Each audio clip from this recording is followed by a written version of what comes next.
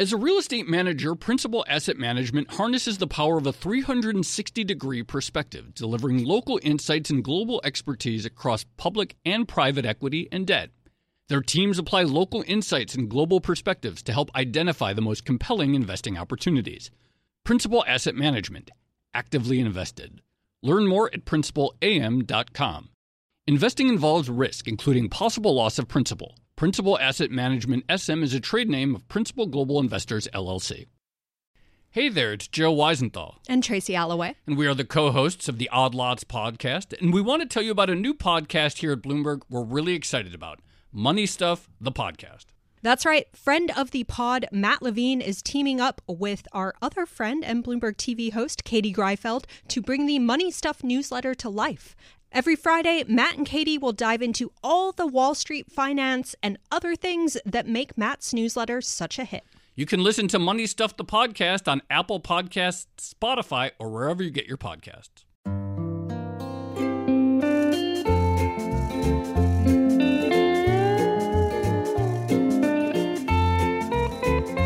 Hello and welcome to another episode of the Odd Lots podcast. I'm Joe Weisenthal, and unfortunately my colleague and co-host Tracy Alloway is out this week, so you'll have to just listen to me solo. But I'm excited about today's conversation because it's a follow-up to one of our episodes that we did a few months ago. So if you recall, in mid-October, Canada legalized recreational cannabis. That coincided with a boom in stocks relating to cannabis. Lots of interest in this, but still so much uncertainty about how the market would actually play out and who would really make money and what kind of margins there would be and just what kind of rollout there would be in general of the operations of legalized recreational marijuana in Canada. And so a few months ago, we talked to Craig Wiggins. He is a part of a trio of analysts known as the Canalists. They have a popular Reddit page called the Canalists where they do pretty serious, deep dive financial analysis of the publicly traded cannabis companies. They have a very big following that's grown over time, and they do events and podcasts and other stuff. They've become the sort of go-to destination for serious analysis of these companies. And so we talked to Craig right before the legalization, right before recreational was about to come out.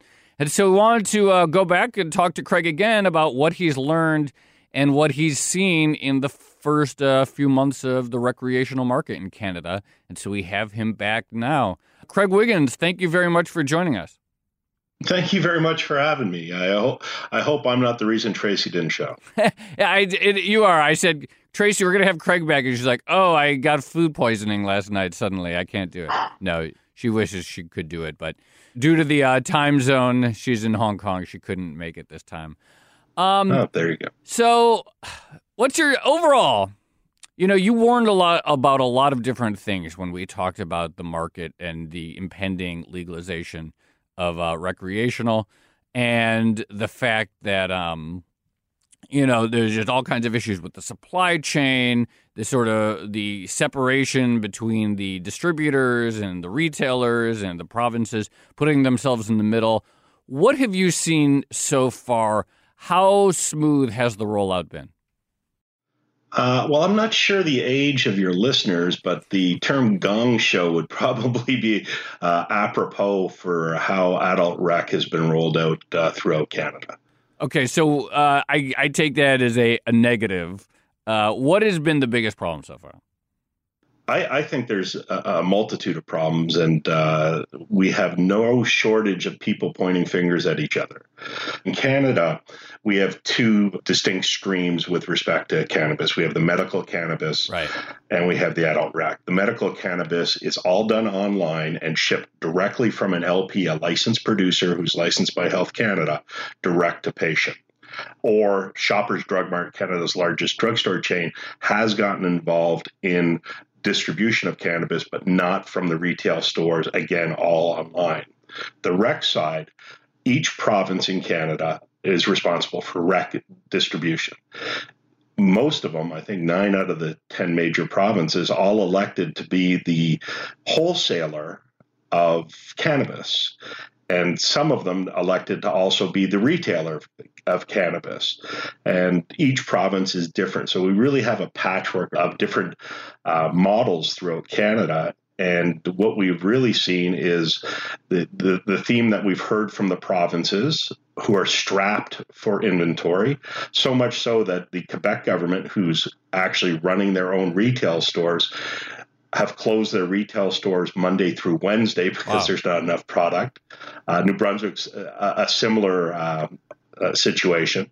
Alberta stopped issuing new retail licenses. In Alberta, it is private distribution, even though the government sees the need that they have to receive the product before distributing it to the retail.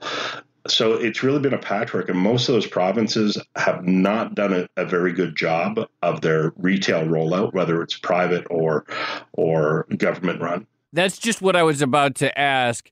Of the two main models, neither one is looking particularly good right now. Yeah, and that's where some of the finger pointing comes in. A lot of the provinces said the LPs, the licensed producers, overpromised and underdelivered. And there was a lot of overpromising going on. The term funded capacity was bandied about greatly in the industry because it just really to be clear, drove stock price. When you say the LPs, these are the producers, the licensed producers whose names investors have come to know, like a Canopy Growth or an Aphria. Yeah, they're cultivators. Yeah. So primarily cultivators. The Canopy has gone into the retail side. Aurora has purchased an interest in a retail operation. But yes, the LPs are the ones that are producing, cultivating, and then shipping the product, whether it is medical or whether it is adult rec. Same distributor, same growers, feeding two different streams. So if there's a shortage of supply and the LPs haven't been able to deliver on what they promised, does that, in your view, speak to some fundamental problem? Or is this just like, look, that maybe there's still growing pains, they didn't really appreciate the scope of the demand for it, but, you know, in a few quarters and a few years as they continue to build out their grow facilities, that should stabilize? Yes and no. The quality that's coming out, there's only two form factors that are presently allowed in Canada. One is flower, bud, and the other is oil. And it's oil that has been provided in a diluted carrier oil like MCT or olive oil or something like that. So there's only presently two legal form factors in Canada. The edibles, edibles in form factor 2.0, if you would. The discussion period just ended last week, if I remember correctly, and those new formats will be out by October of this year. But the bud side of the equation, there is some pretty scraggly looking flower that's getting delivered to customers that are used to, if they're from the black market or what we've been calling lately the legacy market, is not nearly as good. So there are some premium flower out there, no question about it. There's some gorgeous flower out there, but there's a lot of flower that's coming through that we see pictures posted on Twitter that just do not look appealing. So one of the questions that I had and that I've been really curious about prior to the introduction of recreational is the degree to which consumers or new consumers of cannabis would gravitate towards specific brands, because we know that in other sort of vice industries, people have their favorite beers and they can, maybe they dabble with some others, but there's ones that they really like. Obviously, people have loyalty to certain cigarettes that they like. Are we seeing any trends play out where there are certain strains or certain brands that people have shown a consistent affinity towards, or is it too early to know? There's a lot of brand hopping in the mid-range and the lower priced product as people try to figure out what they like from each of the producers. The premium brand names, the Broken Coasts, the Tantalus Labs, the Supreme Pharmaceuticals, or Fire is what their ticker is and what people call them. Those premium end flower, are doing very well. They're selling very well. A lot of social media on the product. So something like a Broken Coast, is this like the cannabis equivalent of some, IPA microbrew? Yes, they don't put out a lot of product, but the product they put out is gorgeous. Broken Coast is my favorite. I've tried Tantalus. I haven't tried Fire yet, but those higher end quality ones, and they're a little bit more pricier. They're Right. plus $10 a gram through the retail outlets. So they are more pricey than legacy market or black market, but at the same time, they're head and shoulders above what we're seeing from some of the mass brands that are out there. Do the mass brands also have their sort of premium lines, or are they trying, the sort of the faux indie lines that you see in beer? They have them, but as I said, there's a lot of brand hopping right now as people try to figure out what's good and what's not good. And in this day of social media, if you ship a container of stems and seeds, it ends up on the internet and people know pretty quickly. So if you're trying to build a brand, it's probably not a good idea to build the brand without the quality there first. So let's talk about this side of it, because obviously, as you say, A, there's not enough supply, and B, when there is supply, a lot of times the flower is mediocre and it looks really terrible on social media.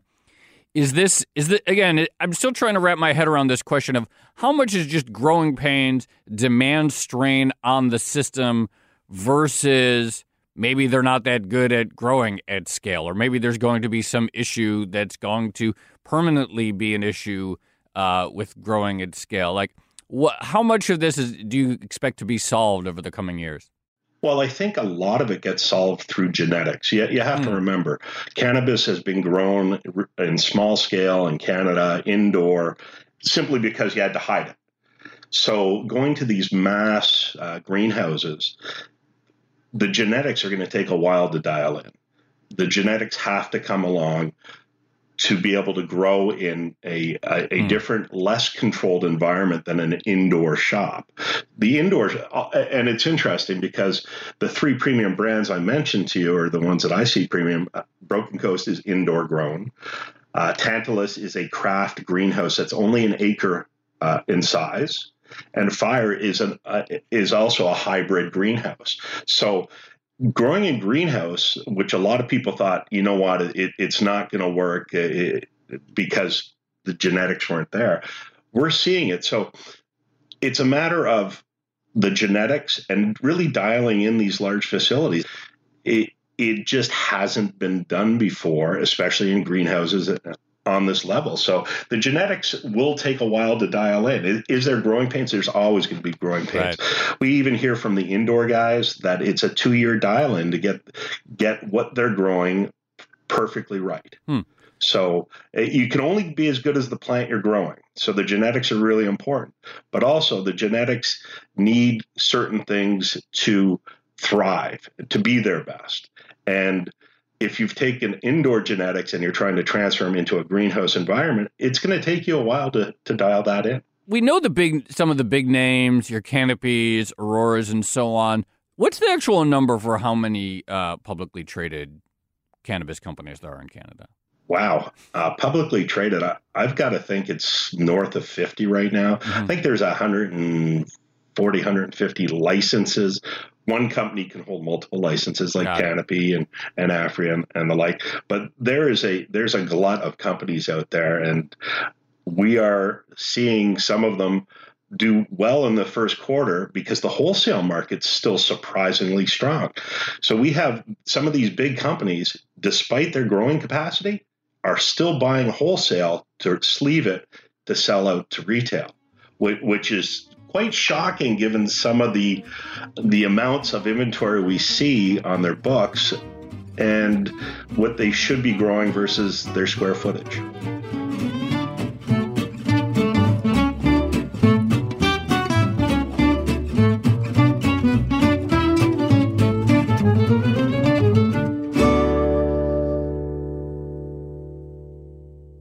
As a leading real estate manager, Principal Asset Management harnesses the power of a 360-degree perspective, delivering local insights and global expertise across public and private equity and debt. Our experienced teams are uniquely positioned to uncover compelling opportunities in today's market, giving our clients an exclusive advantage. Principal Asset Management actively invested. Learn more at principalam.com. Investing involves risk, including possible loss of principal. Principal Asset Management SM is a trade name of Principal Global Investors, LLC. So let's talk about metrics, because as I mentioned in the introduction, your crew, the Canalists, are known for really top shelf deep dive analysis into these companies, and you really sort of pick apart the financials. And as you just mentioned, you also tour the facilities, so you really sort of get to know them on an operational scale. For an investor who's looking in this space, and it's worth noting that many of these cannabis companies have had a phenomenal start to the year in the stock market. After slumping, after the bubble or the boom last year, they slumped. Now they're really back on fire. What should people look at now to see who's getting traction in the recreational space and who's growing in some manner that, looks like they're growing efficiently and scaling nicely? What should people look for in their earnings filings and so forth? Well, what I look at, and we run not only peer groups, but we run trends on individual companies. The sales growth is important. The gross margin, they are all over the map these days. The gross margin, I'd like to see gross margin in the companies that I invest in start creeping into the 70% range. Canopy, just to give you an idea, their last quarter, they were at 22%. They dropped from 28 to 22%. And I even think the folks over at Aurora dropped a little bit down to 54%. You're not going to get good returns on the amount that they're spending below the line without a strong gross margin. Explain that. So what is going on in the business that is causing gross margins to deteriorate? Well, there's a lot of launching of new facilities. Right. So as those new facilities come on, you might not be matched against your revenue in that quarter. So there might be a lag. Okay. Like, for instance, Aurora Sky finally got all their licenses. And we're actually touring Aurora Sky today with video cameras. So I'm actually looking forward to seeing what my colleagues bring back on that. But Aurora Sky just got all their licenses. They've actually planted the flag. They said for their fourth quarter of this year, which is actually second calendar quarter, they planted the EBITDA flag and said they're going to be EBITDA positive. They've got a hill to climb. They're running at about minus 33 million in EBITDA, adjusted EBITDA, as I calculate it. And it's interesting to see, will they be able to bridge that gap? And in order to, adjusted EBITDA, just for your audience, is one of my favorite metrics. I'm an old school commercial lender, so that's how you get paid back, looking at that line. Right. So what you need to drive that is you need your sales growth to drive the top line. Then you need your gross margin to convert it into how much money after my production cost do I have to pay my SG&A and my operating expenses. Just to give you an idea, last quarter, Canopy did $83 million in net revenue, net of excise tax, and they had $170 million in OPEX. And the folks over at Aurora also had over 200% of their sales was OPEX. So it's tough to make money when your OPEX is outpacing your sales at a 2-to-1 level. So did these companies, I'm thinking of and it's kind of unrelated from a business model standpoint, but the fundamental issue remains, thinking about some of the fast-growing startups in the U.S., say like an Uber or a Lyft, and they obviously have spending growth that's incredibly fast, and they're losing money, but they say, well, this is all worth it. But then the question that investors face is okay, but when is the spending going to slow down? What is the timetable for when you're going to be able to stop investing and actually produce in growing cash flow and growing margins and stuff? Do these companies, and obviously because of the demand and the growing pains, obviously they have rapidly expanding costs and new facilities. Do they have a timetable for when this ends, or is their view that, look, there's a lot of growth ahead, we're just going to keep investing in the future, and at this point, it's premature to talk about slowing down the expense side? I think there's some in each of those camps. We hunt inflection points. We are looking for when will the break even in sales and the break even for a positive net operating profit and a break even for adjusted EBITDA. We're hunting those inflection points. That's what we do with our charting and our graphing. We're trying to see when that happens, and we've seen some inflection points last quarter. Do those inflection points become trends? And at the end of the day, like I think Canopy went from last quarter 700% SG&A or OPEX to sales to 200%. So that's a big improvement, all driven by the sales line. So what we're hunting is to see, are the G&As going to plateau? Are the selling expenses going to start trending down as a percentage of sales? And we're starting to see that in some companies. So those are the things we're hunting. And we believe investors should be paying attention to those things, because depending on where you are on your investment horizon, I'm 52 years old. I don't want to take as much risk as, say, someone in their early 20s. I don't have the runway to recover versus some, if I make a mistake at my age versus someone who's much younger. So if you believe in the story that cannabis is going to be everywhere and a global and the like, maybe you're more bullish on that story. But for me, I'm still concerned about, can you produce a product at a decent gross margin to cover those expenses? That's what I look at. I want something that I can believe in with respect to their fundamentals. Fundamentals isn't always the answer, but for where I am in my investment horizon, I am looking more for fundamentals than I care about the steak, not the sizzle so much. And a lot of people are throwing a lot of sizzle out there. For sure.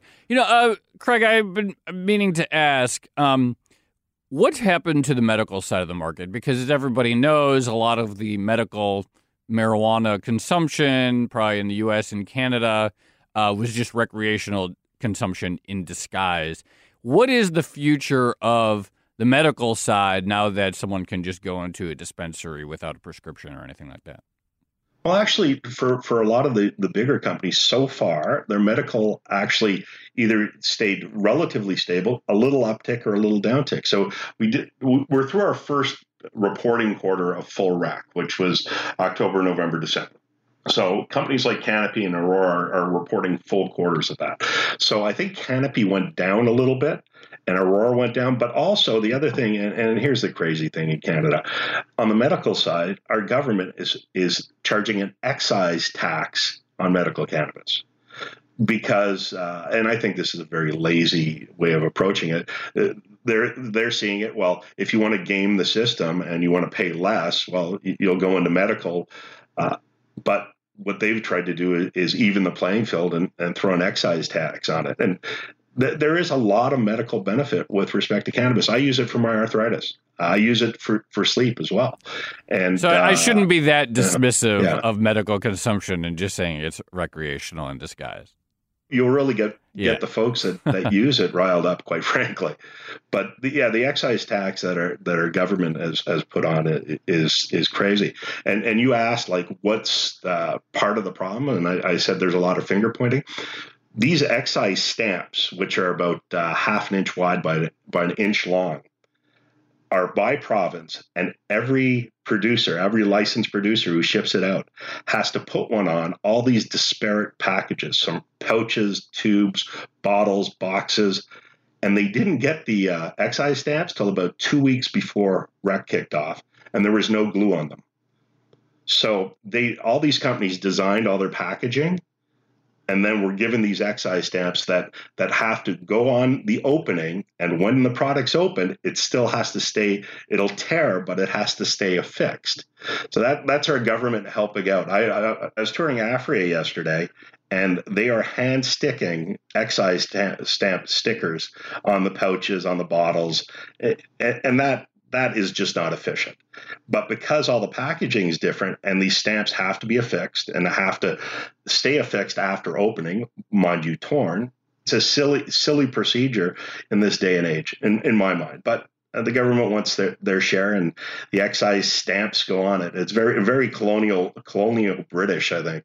Craig, I remember the last time we chatted, you used the phrase to describe the government's role in this. You said you have to put yourself in the position of a greedy provincial finance minister to understand both their role as a middleman, but also their desire to maximize taxation revenue.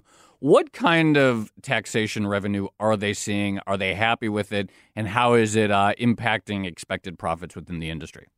Well, you know what? I'm glad that resonated with you because it certainly is the case. Between the federal and the provincial taxes, I think they're taking 40 to 50% of the net purchase price into taxes in one form or another, whether it's sales tax, excise tax, or what have you. The government's role as a middleman, the provincial government, it is slapstick comedy. If you look at Ontario, we had a Liberal government when C-45, which was the legislation, was coming out provincially in Ontario. And they said, we're going to open 40 stores. We'll run them ourselves. They probably got 3 on the drawing board before they lost power. In come the Conservatives. The Conservatives take a look and say, you know what, we're going to open this up to retail, private retail. We're not going to own the stores. Everyone was very, very happy about that.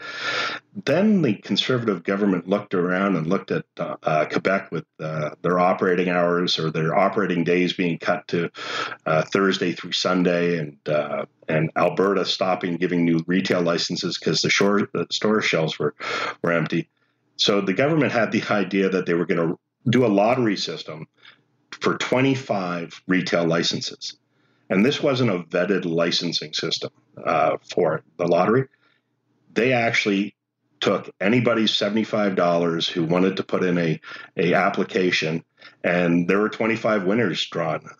More than half of them are sole proprietors, and they cannot, under the rules of the lottery, change their ownership for over a year. So we have 25 retail stores coming to Ontario, supposedly by April 1st. But the government has botched it so bad that these aren't seasoned retailers coming into the market.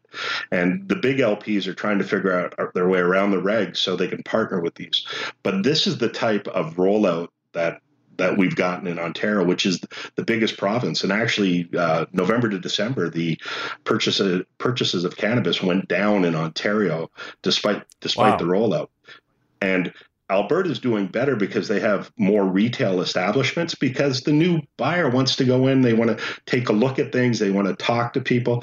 Going on the internet to buy something that you've never bought before, that's a different end of the stick, quite frankly. So when you talk about greedy provincial finance ministers, it is very, very true that not only are they taking taxes, but they're really not adding a lot of value into the equation. Craig, I feel like we should just schedule you on the podcast like every 6 months or so, because obviously a big change between now and the pre-rec era, but it just feels like because there's still so much in flux in terms of business models and distribution models and scaling up, that we should just regularly check in with you. Really appreciate you coming on. Got to have you back again. Hopefully Tracy will be here this time, and thank you very much for joining us. If you don't mind, I'd love to plug our YouTube channel, if you don't mind, as we have we've gone to a paywalled subscription service for some of our work, but we have a lot of our work is still open sourced, and our YouTube channel has so much investor information in there. If you're interested to see what a indoor grow op is from soup to nuts, we have a documentary on Broken Coast, and we're hoping to do some new work, and maybe we can invite Joe to come and play his guitar and sit in on one of our podcasts one of these days. I'd love to do that sometime. Thank you very much, and I will, as soon as I'm out of the studio, I'm going to go check out your YouTube page. I appreciate it. Craig Wiggins, he's one of the Canalists. Definitely check out their stuff.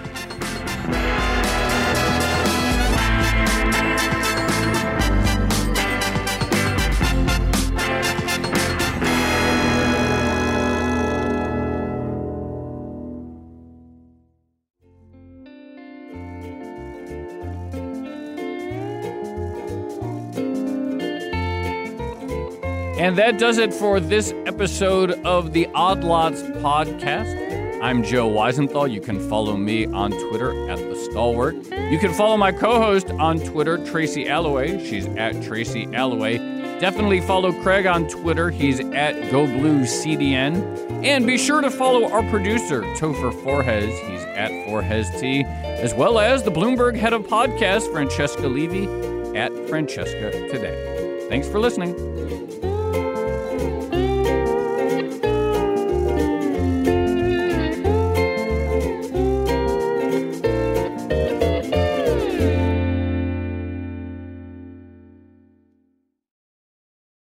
Hey there, it's Joe Weisenthal. And Tracy Alloway. And we are the co-hosts of the Odd Lots podcast. And we want to tell you about a new podcast here at Bloomberg we're really excited about. Money Stuff, the podcast. That's right. Friend of the pod, Matt Levine, is teaming up with our other friend and Bloomberg TV host, Katie Greifeld, to bring the Money Stuff newsletter to life. Every Friday, Matt and Katie will dive into all the Wall Street finance and other things that make Matt's newsletter such a hit. You can listen to Money Stuff, the podcast on Apple Podcasts, Spotify, or wherever you get your podcasts.